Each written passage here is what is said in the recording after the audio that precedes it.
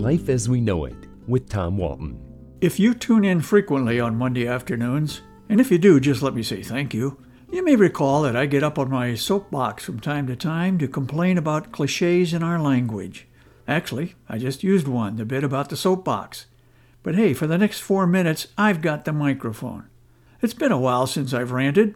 It's been a blue moon, you might say, so bear with me. What interests me today is the notion that clichés are a constantly moving target. Some survive for generations, others die a quick and richly deserved death. Here are a few that I think have pretty much worn out their welcome. Well, sorry, I did it again. Worn out their welcome. Well, here they are, 4 clichés that have been retired or should be. Poster child. You know, as in Walton's the poster child for cliché haters. Take it to the bank. Take what exactly? I don't say that one anymore. Stuck between a rock and a hard place. This one was cute in the beginning. Now, not so much.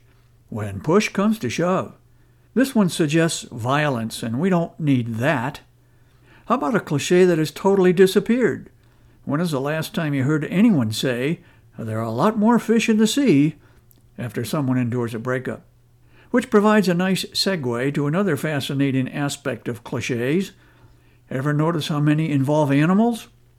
Fish or cut bait. There's fish again, hook, line, and sinker. Catbird seat. I'm not even sure what that one means. Cat got your tongue? Why would a cat want your tongue? Dog eat dog. Yikes, I don't even want to think about that one. Dogs show up in a lot of clichés. I'm sick as a dog. I can't pay my bills, so everything's gone to the dogs. But I can't let it get my goat. Don't let what get my goat? A mountain lion? A bear? If a bear wants my goat, he can have it. Horse of a different color. How many horse colors are there anyway? Cart before the horse. How dumb would a person have to be to put a cart in front of the horse? Pig in a poke. I don't even know what a poke is. Trapped like rats. I've never seen a trapped rat. They always seem to be roaming freely. Tiger by the tail. Would you grab a tiger by the tail? I'm pretty sure the tiger would not be pleased. Snake in the grass.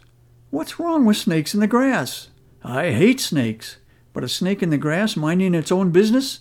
C'est la vie. Do bears go in the woods? This is another way to say, isn't it obvious? It was funny at first, not so much anymore. You can't tell a leopard by its spots. Well, sure you can. Zebra's got stripes, leopards got spots. It's not rocket science. Oops, slipped in another cliché there. For that matter, how does someone at NASA reprimand a slow-witted colleague who can't grasp the concept of aerospace engineering? Come on, George, it's not rocket science. Oh, wait, yes it is. The audience was packed in like sardines. So we're back to fish, are we? Whose job is it, by the way, to pack sardines in the can, nose to tail, all day long? What a boring job. Plus you go home smelling to high heaven. Yeah, that was a cliché. Anything that would actually stink all the way to high heaven? Well, that would smell really bad. Life as We Know It is written and hosted by Tom Walton and is a production of WGTE Public Media.